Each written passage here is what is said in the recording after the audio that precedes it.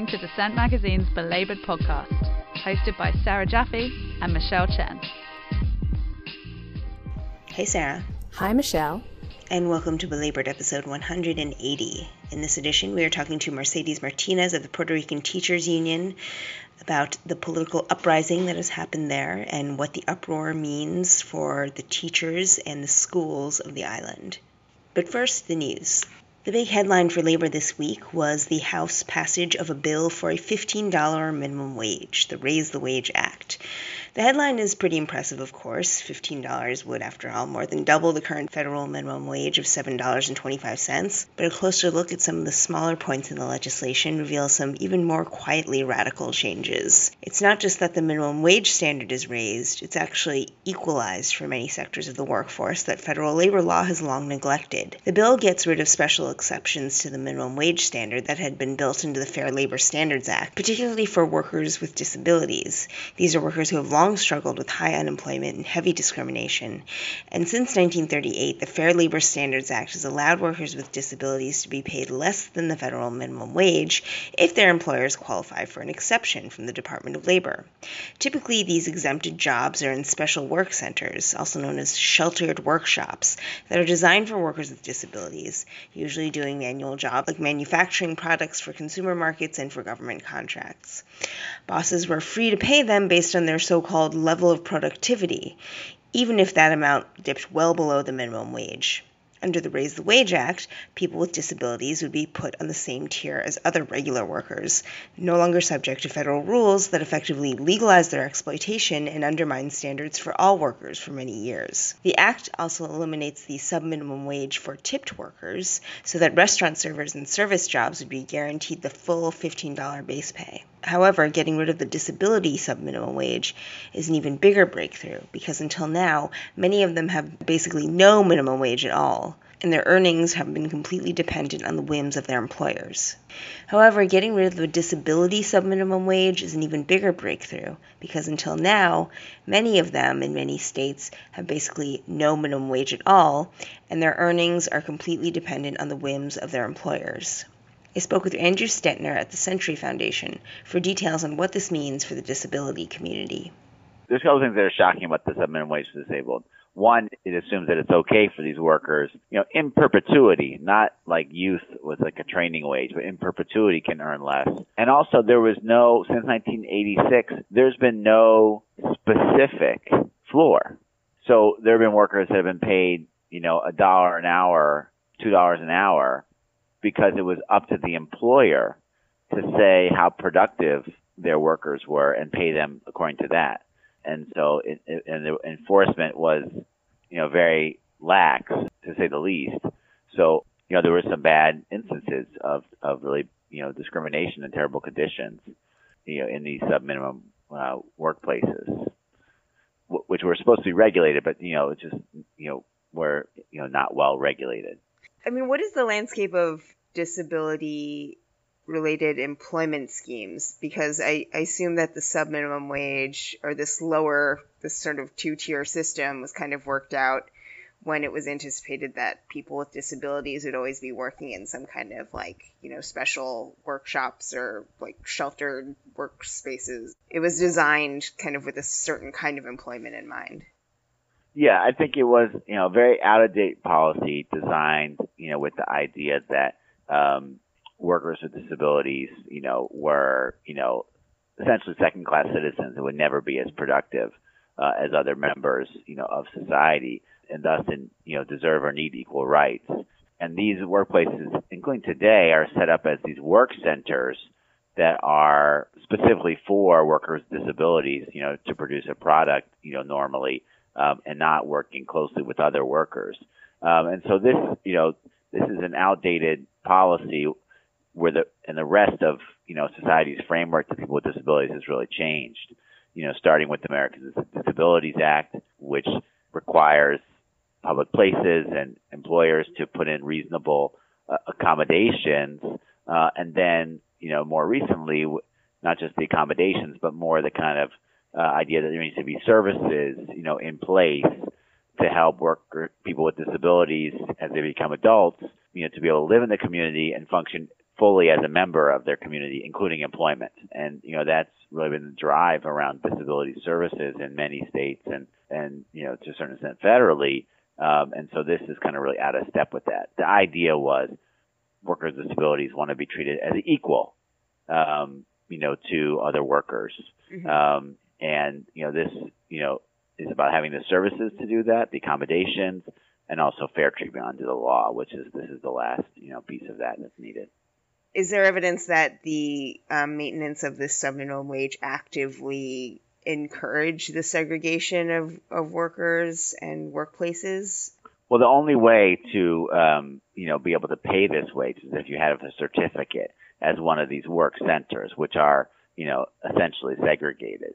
But the good news about this is that these have started, just as people with disabilities aren't institutionalized as much as they once were, these workplaces have also started to fade away, because of increasingly powerful and active disability rights movement that is pushing for community life, equal rights, full participation in society. The numbers have really gone down. So this is something that, is being pushed out.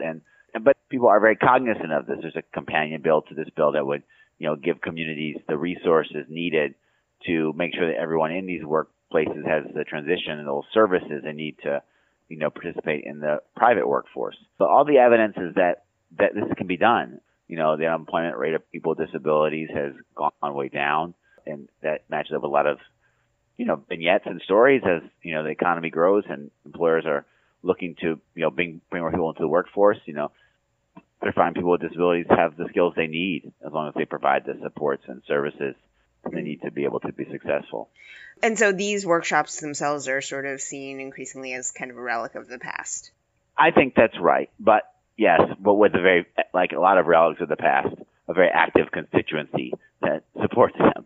Even if people with disabilities are theoretically entitled to the same minimum wage, what are the current barriers to income, quality, as well as, just fair pay? Part of the Americans with Disabilities Act is to prevent kind of more subtle forms of workplace discrimination, right? Even when workers aren't directly segregated.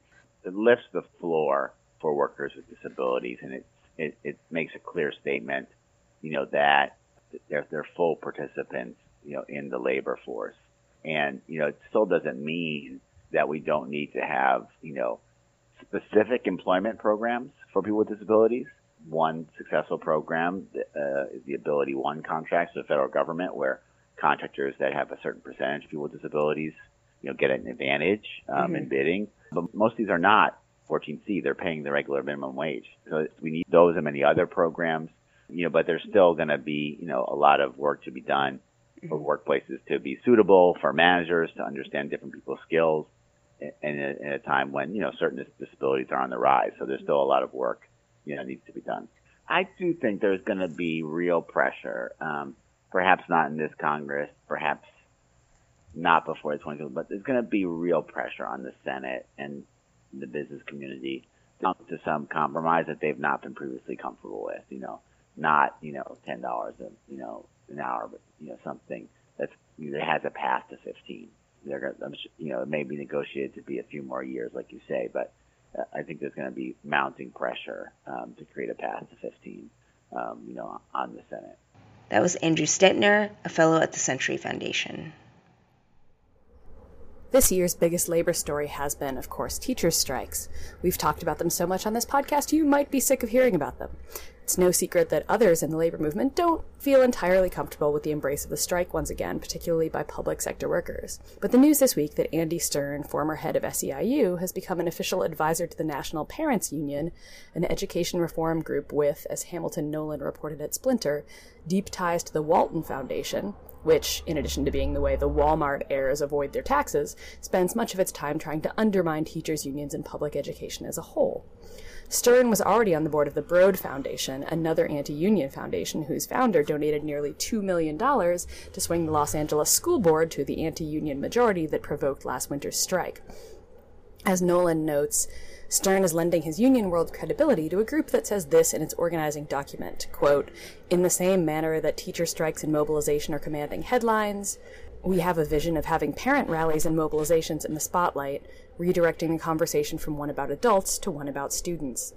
The teacher unions currently have no countervailing force. We envision the National Parents Union as being able to take on the unions in the national and regional media and eventually on the ground in advocacy fights." End quote. There has been a long-standing question within labor as to whether the best path to growth is by making deals with the boss to allow relatively uncontentious unionization processes, adding dues-paying members who can then fund more campaigns to improve workers' lives, or whether power will only come from organizing workers into active unions that embrace shop floor militancy, struggle, and strikes. It's still a bit of a shock to see a former union leader, though, so blatantly side against labor militancy. Among other things, it seems like the wrong instinct at a time when things like full debt forgiveness and free higher education are on the policy platforms of major candidates for president, and teachers around the country have won real power through the strike, putting charter schools and their loudest advocate, Cory Booker, on the back foot. Randy Weingarten of the AFT said to Splinter, quote, "There must be some misunderstanding for a respected labor leader who spent a good part of his life helping working people to embrace a Walton-funded group dedicated to attacking them. I urge Andy to take another look at what exactly he's got himself into." End quote. There are real questions about organizing strategies, power, collaboration, and struggle to be asked and debated within organized labor, surely. But it seems at this point that former allies of Stern are asking, as the old song goes, which side are you on? It's been nearly a decade since New York made history by passing the first ever Domestic Workers' Bill of Rights. Since then, the movement for domestic workers' rights has snowballed across the country, with several other states following suit, including California and Massachusetts. The domestic workers movement in the U.S. has also helped drive a global movement for equity for this often overlooked labor force. And now, legislation has been introduced in the House and Senate to extend equal federal labor protections to housekeepers, nannies, and home health aides nationwide. Introduced by Representative Pramila Jayapal and Senator Kamala Harris, the bill would provide basic labor protections such as overtime pay, health and safety regulations, and the right to a workplace free of harassment and discrimination. Other provisions go a step further than the New York bill to help make work more stable by mandating advance notice of a worker's schedule, by instituting formal employment contracts, and imposing protections against sudden shift changes. Workers would have expanded access to health care and retirement benefits, professional development training, and support for survivors of sexual harassment. And the bill also seeks to beef up enforcement of this historically underregulated sector, with protections from employer retaliation and emergency support services of survivors of sexual harassment. Most importantly, the bill provides something that the New York Domestic Workers' Bill of Rights stopped just short of: the right to collectively bargain, and that paves the way for unionization of domestic workers. Though it's not clear what kind of collective organization this incredibly atomized workforce would form, with 2.5 million domestic workers nationwide, mostly women of color and immigrants, if there is a way for them to organize and bargain across households and across regions, then domestic workers could truly become a force to be reckoned with, compelling people around the country to recognize that the home is in fact a workplace. Strikes at Walmart have once again become a rare occurrence in the U.S., but not so perhaps outside of our borders. In Chile, Walmart Chile has reached an agreement with a union of 17,000 workers to end what was a 6-day strike over wages and automation. The workers are at Walmart-owned supermarkets Líder, Express de Líder, and Superbodega A Cuenta, and the strike affected about a third of 400 or so stores that Walmart operates in the country. There is comparatively little reporting on this in the English-language press, but it seems that Walmart had planned to automate certain jobs, lay off workers, and the union had demanded retraining for those losing their jobs and increased pay for those who would have to work with the new machines.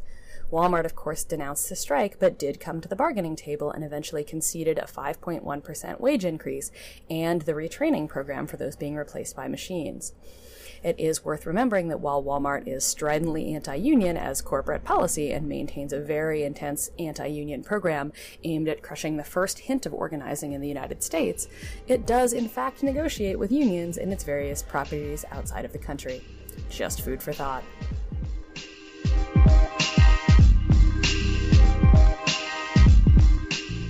The governor of Puerto Rico, Ricardo Rossello, has resigned in the wake of massive protests and a general strike in response to ongoing corruption investigations and the release on July 13th by the Center for Investigative Reporting of Puerto Rico, hundreds of pages of chat logs in which Rossello and 11 other male administration members mocked gay people, women, and hurricane victims.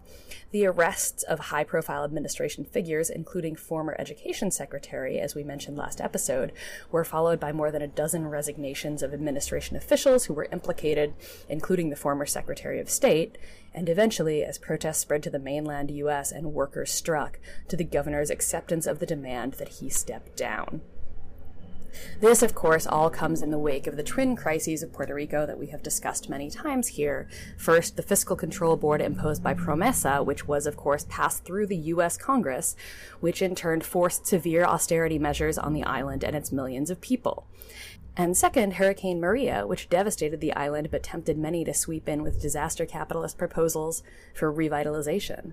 The governor's texts making fun of those who died in the storm were, in so many ways, the last straw.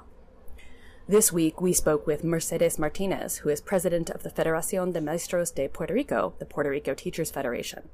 Martinez was part of the general strike that escalated these actions this Monday and has been organizing, in the wake of the storm and before it, to reopen schools that were damaged, battle the privatization agenda of the now disgraced former governor and education secretary, and much more.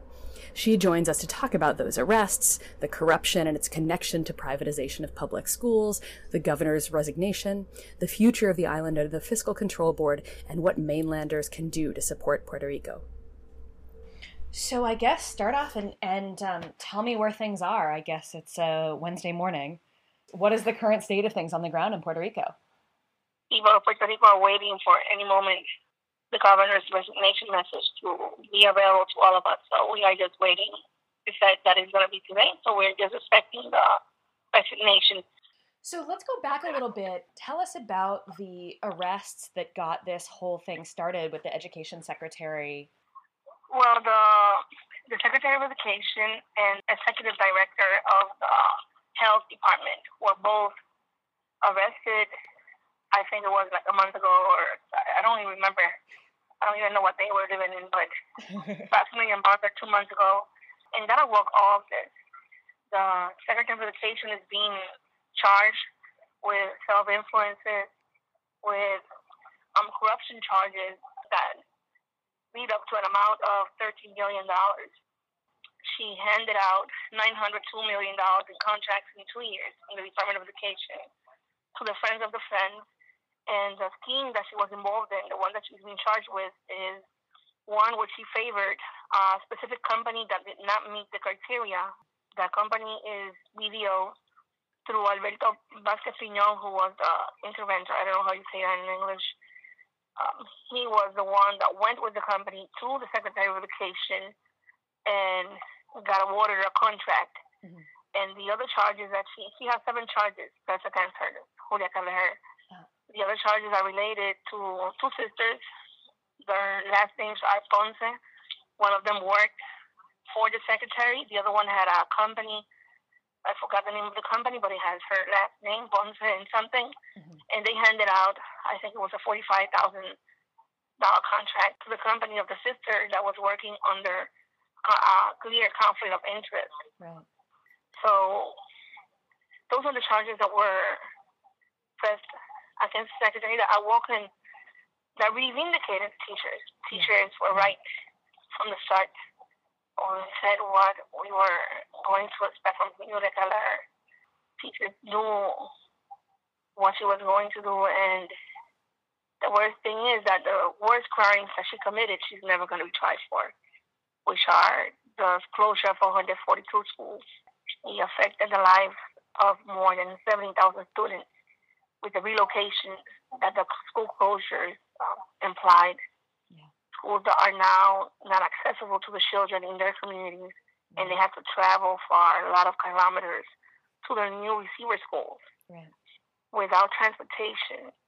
She favored the Law 85, which is the educational reform law, as they call it, but is the law to privatize and demolish public education in the island.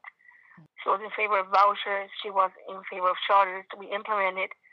And she has been, so far, the meanest, the baddest, the most corrupt secretary that we've ever had in our country. So she came in right after Hurricane Maria, right? She came before. Oh, she came in before right the before. hurricane. Yeah, she came in with an agenda to privatize before the hurricane, and then the hurricane magnified that, right? Yeah, Miami Fine well calls it defense of capitalism. She took advantage of the hurricane to advance the privatization agenda that she was in for from the beginning. And she was clear about that from the beginning, and she took advantage of the vulnerability of the people. And immediately after the hurricane occurred, she said that it was time to privatize and to shut down public schools, looking at New Orleans as a point of reference. That's why she brought in Puerto Rico Paul Pastrick, and she gave him a contract of $300,000 for, and as we know, he was the superintendent of the New Orleans Parish District and was the responsible one for privatizing almost the entire district of New Orleans, right, and converting the public schools to charter schools. So right, when she brought him in and Betsy Ross, we knew, what they were up to. That's why the people of Puerto Rico were so resilient. And after the hurricane, she was not able to do it because even though people had no water, no electricity, no food, yeah, people were fighting for the things that they had, yeah, for granted, that were the schools. So there were protests every day after the hurricane, yeah, demanding her to reopen the schools. And that battle we won on November 2017. Then in May 2018, she came back with the public policy of the government and the Oversight Fiscal Board, yeah, which is the same one, and they shut down, yeah, too many schools. In total, in 2 years, they shut down 442 schools. And so what has the role of your union and the other teachers' unions been in supporting this investigation that resulted in these arrests, and organizing around the school closures and the privatization leading up to this? Well, the roles of the union, the Organized Beside the Teachers Federation, and other unions that are united in an alliance, which is called FADEP, were to defend public education and against privatization. And the dismantle of public education, we were very much involved in the struggle with the communities against the school closures. Yeah. If it was not because of the struggle that was led by the communities, we would not be talking about 442. The initial number that they wanted to shut down in schools was 800. Yeah. And that was crazy. So we were able to save many schools, but half of them we were not. The government was very strict and announced the school closures all at the same time. They're telling you they're going to shut down 300 schools at the end of the semester, the last week of May, at the same time. So those of us who work organizing know that organizing one workshop is hard enough. Imagine having to organize 300 in some schools at the same time. So that's what they did. But unions were up front fighting. After the hurricane, we had to do civil disobedience in her office. 21 of us got arrested when we demanded her to reopen the school. Then we filed a lawsuit against the Department of Education, demanding them to reopen the schools, and the judge told the Secretary of Education she had to file a report stating why more than 50% of the schools that were ready in November 2017 after the hurricane were not open. So it was the pressure of the communities, the mothers, the grandmothers, the fathers, the students, teachers, fighting back, cleaning up the schools, making them ready for the students, the civil disobedience, the lawsuit against her, all the pressure that made us triumph in that time. And so as far as the investigation, we're demanding a thorough investigation, but we know that the charges that have been charged against her are not the only ones, are not the only crime she committed, so there should be more coming into this investigation. For example, they tried to hire the law firm where the brother of the governor works to give orientations to entities that want to privatize schools. So there's a lot more going on. We know she's been charged for 7 charges, but there's a lot of more things that have been going on. In the department, we support 30-day investigations, but more than that, we have always asked the government of Puerto Rico to name the Secretary of Education with, asking the teacher unions, the parents, getting everyone involved to have them named and not just be named by the governor. Right, yeah. Because as long as the secretary is named by the governor, he's going to respond to the public policy of the state and not benefit our children. So tell us about how the protests got started and the general strike that happened this week. Well, the tip of the iceberg was the telegram chat that came through, and people got to see it. It was little by little. First, it was some pages.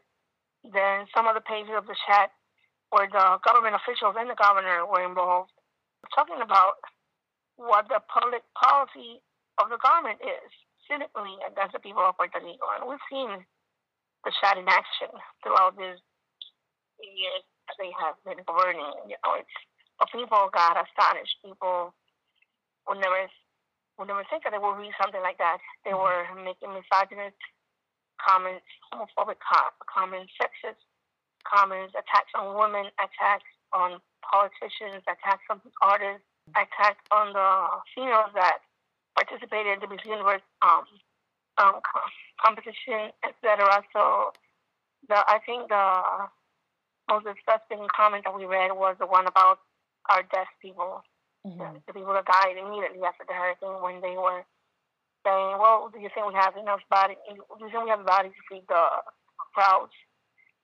So that got people very upset, very irate. And we have to thank the Center de Periodismo Investigativo, Center of Investigative Journalism from Puerto Rico, because they have been doing ongoing investigations for the past, I think, more than 10 years. And it was thanks to them that the people of Puerto Rico had access to the entire chat of the governor. They were the ones that publicized it. So we have to thank them for releasing that so people could see with their own eyes how public officials are taking advantage of the people, are mocking the people that they are supposed to represent, and are planning to destroy our country. They're talking about killing people where they say, I feel like shooting the mayor of San Juan, and the governor goes and says, oh yeah, you will be doing me a great favor. And this is the people that we're dealing with. Corrupt people, homophobic, misogynist, sexist, anti-workers, people. And they were ruling, so people got so upset, and we've seen an uprising. And this is a revolution that's happening in Puerto Rico. It's something that I've never seen before, because it's very diverse. Nobody is leading the struggle. Everyone is in it together. Young people, our youth are fighting, our elderly people, housewives, unions, feminists, environmentalists, artists, politicians. Everyone is in for it. It's literally the struggle of an entire country. In 2 weeks, we've seen more protests than we've seen in a decade. Continuously, we saw a huge march with more than 200,000 people in San Juan last week. Then we saw this week the general strike, where the media has been conservative, but the numbers that we've had is that more than 1 million people took the streets that day in our country. Yesterday, people were protesting in the governor's mansion, and the variety of the protests are very diverse. We have people in motorcycles, people in bikes protesting and getting their bikes, hundreds of bikes. People have gotten their boats and have done aquatic protests, and the protests have spread through the continental U.S. and other countries. People every day are fighting back, and people have been attacked by the police that have pepper sprayed them, that have tear gas, rubber bullets. But even though they have done that, people have stood back, reorganized, and fought back.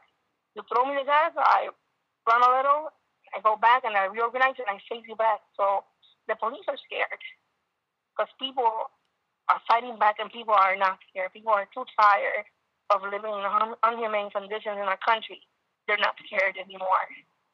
And I am sure that it's because of this massive protest and this struggle and this combat that is happening in all Taiwan all together that is going to make this governor finally quit. They say that he left yesterday after 12 midnight because he's such a coward that he doesn't even have he said he did not want to quit, but then he goes into hiding for the entire 2 weeks of the protest, and then he leaves the country like a coward he is and doesn't face us after what he did. So we are just waiting anxiously to see the message of his resignation. Yeah. And we are sending a message to every politician because it doesn't stop here. Taking him out of the way is just one thing. Right. We have been able to see how his cabinet members have resigned one by one. 15 cabinet positions are not filled right now. They have all the people from the Chad had to resign. All the government officials are resigning. We have no government in Puerto Rico right now. And it's a very hard scenario for them.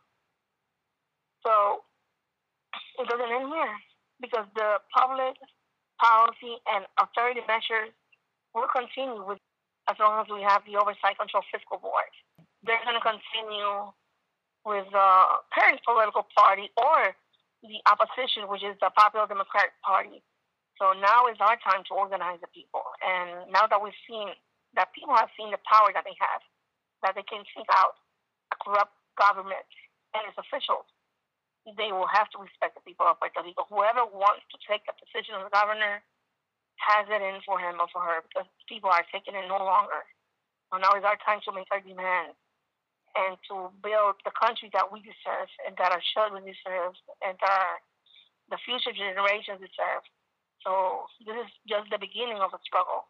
Now we have to build the country that we deserve to live in. Yeah, so what comes next once he's officially gone? Do you know who will step in temporarily, or is that all in flux because people are resigning? Well, right now they are not saying who's going to fill in. The Constitution says that the Secretary of State is supposed to take charge. We have no Secretary of State, but we don't care who it is.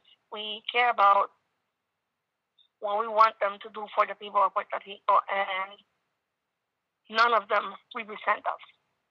None of them and their public policies represent us, and they have to have that in mind very clear. News have said here, too, that yesterday an airplane full of FBI agents or federal agents came and landed in Puerto Rico, like 60 agents at night. They were expecting another plane in the morning. So we are expecting more arrests to be occurring anytime soon. When you mentioned the PROMESA and the Fiscal Control Board, what would it take to get rid of that? Does that have to be the U.S. Congress, or? Yeah. The PROMESA law was enacted by the U.S. Congress and was signed by President Barack Obama. So the U.S. Congress, specifically the Committee of Natural Resources, which is the one that created it, would have to abolish that law. Today there's going to be a press conference at 11 a.m. asking the judge that is in charge of the bankruptcy case in Puerto Rico to stop the bankruptcy in Puerto Rico, to put it on hold while these investigations come forward. They are asking the debt to be audited because we know it's an odious debt and we want the debt to be canceled. John Stiglitz, the Economy Nobel Prize, said that in order for us to be able to live well, more than 70% of the debt needs to be canceled. So we have to get rid of the debt. We have to abolish this law. We have to pressure the U.S. Congress. And we need a government that is willing not to comply with what the fiscal board says. We need a government that does not follow the fiscal plan that the Oversight Fiscal Board imposes on us while this is done. So we have a lot of work in our hands in front of us. What can people in the mainland U.S. do to support this if it has to come through Congress? I know that there have been protests across the country in support of Puerto Rico, but what more would you like to see from people, from unions, stateside? in the States, in the continental U.S., every citizen can vote for the Congress member. So hashtag your senator to your congressman, asking them to abolish the PROMESA law. Write letters to the congressmen, congresswomen, some videos to them, visit them, and ask them that we want the PROMESA law to be abolished, that we want the debt to be canceled, and that we want to end colonialism. Puerto Rico is a crime against humanity. We are the last colony in the Caribbean. So there's much that can be done from the U.S. targeting the Congress and making pressure on them now that next year elections will happen in the state as well. And that was Mercedes Martinez, president of the Puerto Rican Teachers Federation, on the uprising in Puerto Rico. You're listening to Belabored, a Dissent Magazine podcast. Links to articles mentioned in this episode may be found at dissentmagazine.org.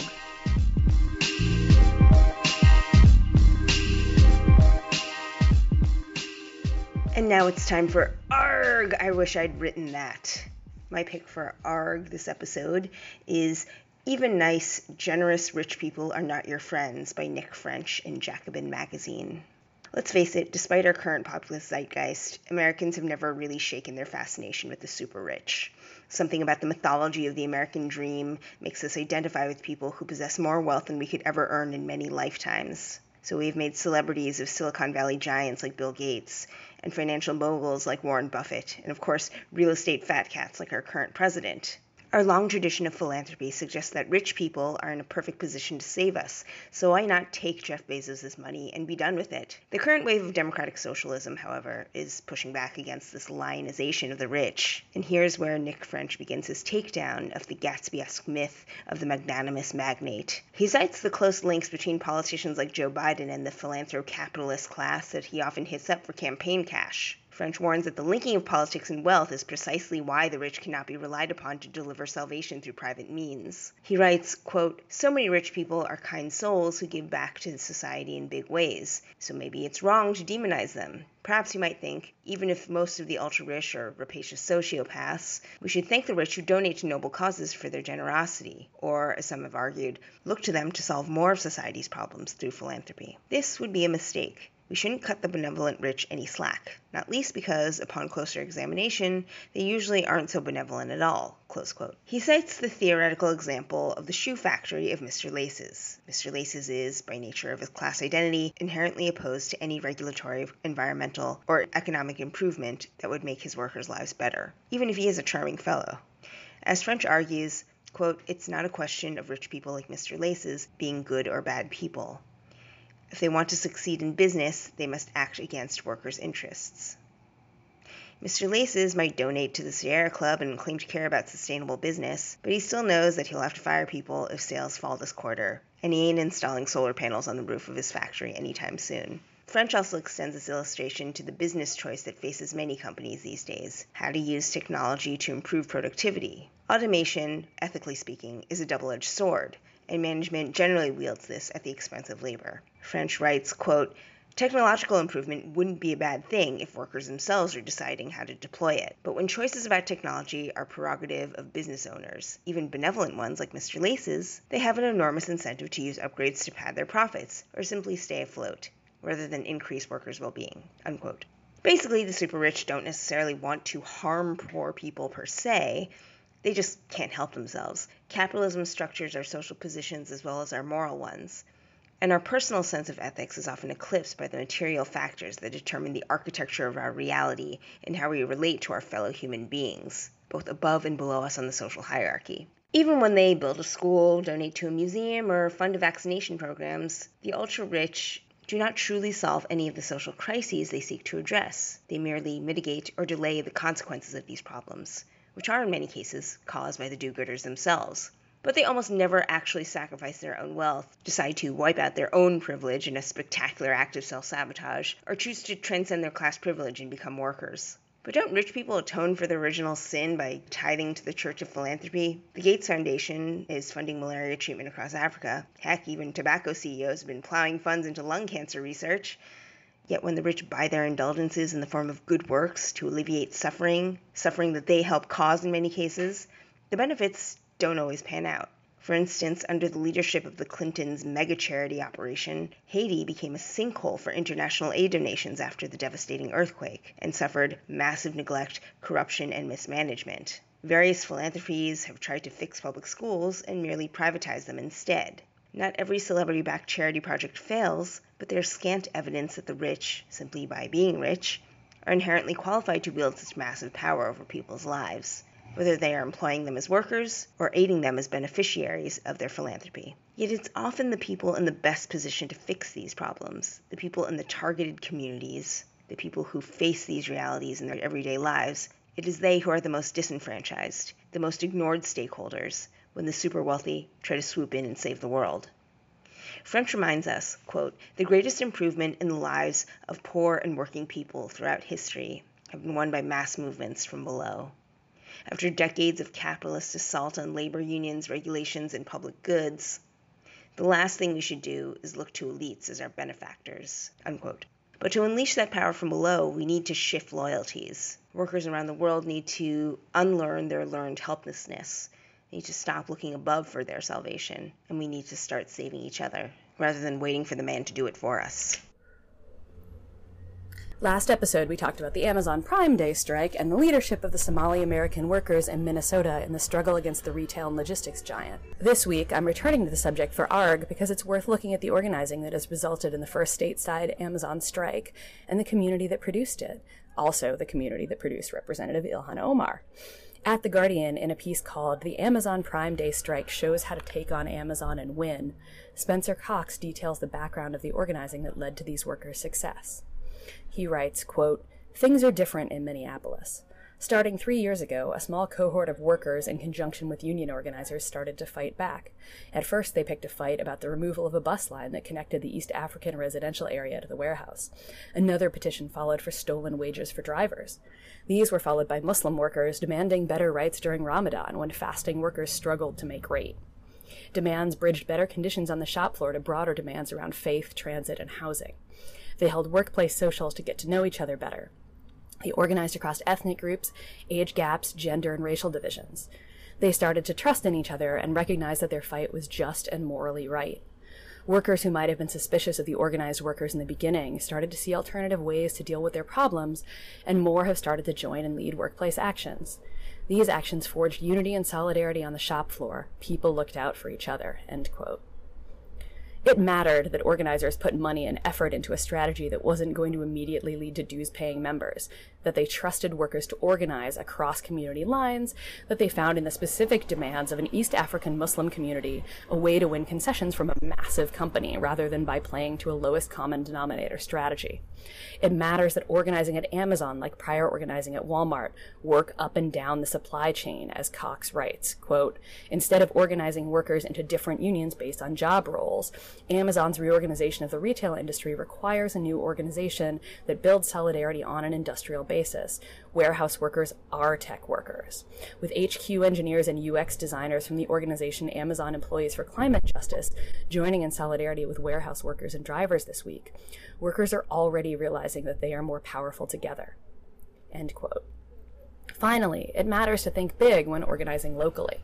What does it mean to see in the specific demands of one community the possibility of connecting globally to the needs of all workers? What could be accomplished if Amazon could be brought to heel? Quote, "If united, what demands could we imagine in this age of miraculous machines? A radically reduced work week for all workers, industrial democracy, affordable worker housing, free and accessible healthcare, and a decarbonized economy. What are we willing to fight for?" If the brave workers on strike this Prime Day have shown us anything, it is that ordinary people, when given a chance to fight for a better, more dignified world, are willing. There is power in a union, end quote. Finally, this week we remember Hector Figueroa, the president of SEIU 32BJ, who died unexpectedly on July 11th. Though he had recently been battling members of his own movement over Amazon, Figueroa will be remembered mainly for his commitment to worker organizing, from the Fight for 15 to the airport workers who won a $19 minimum wage recently, to the people of Puerto Rico, where Figueroa was born and retained a strong connection. We bring you a little bit of his words from a recent speech. BJ. But this is not about 32BJ today. It's about the Writers Guild and about the injustice that has been done by a billionaire who thinks that he can really deny workers at DNA Info and the Glutamines the right to have a voice at work, the right to have a union. And brothers and sisters, we want to make 2 points. They have been said, but they should not be said enough. Everyone needs to repeat this. We need independent journalism, now more than ever. We need the work of those who are telling the stories of low-wage workers who are trying to organize, those who are telling the stories of what happens in city government, those who are telling the stories of how working families struggle, whether during Sandy or whether to bring food to the table in an increasingly expensive city. We know that the voice that you provided through these 2 means, through these 2 venues, will not be silenced. We are there with you. We are to work with you and work hard with you to make sure first that this decision can be reversed, and if not, we join the public advocate that we want to be there with you to support you personally and to support you as who you are, those who seek the truth and who speak truth to injustice. But we also have another message to all workers in the city of New York, and on this we stand united. Whether it is a Central Labor Council or District 37 or the Teachers Union or 32BJ or the Writers Guild, we are to say in this moment in which this act has been committed that we will fight back, that workers in this economy have the right to have a union, and that we are not going to be intimidated. We are not to be scared by this billionaire trying to destroy that right. So those workers who are fighting to have the union today, and you see this example, don't hesitate. Keep fighting for the union. Keep standing for your rights. We are going to prevail, and it will be history who's going to judge those kind of individuals who believe that workers can be silenced. So brothers and sisters, we fight for the union, and we stand with you. Can we win? Yes, we can. ¿Se puede? Sí se puede. That's all we have time for today. Thanks as always to Dissent for hosting us, and to Natasha Lewis for editing us and making us sound good. Thanks to all of you for listening, for tweeting about the podcast and sharing it with your friends, writing us reviews on iTunes or wherever you listen, and most especially thank you to all of our monthly sustaining donors who keep us going with your dollars. You can become a sustaining member at dissentmagazine.org/belabored-membership.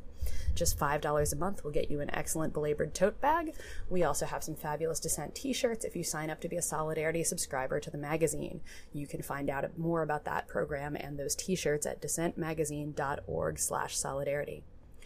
You can also always write to us if you're a Puerto Rican worker or a teacher or a domestic worker, if you're organizing at Amazon or Walmart, or if you just have something to share. Belabored@dissentmagazine.org, or tweet at us at #belabored. Thanks, Solidarity, and we'll be back in 2 weeks.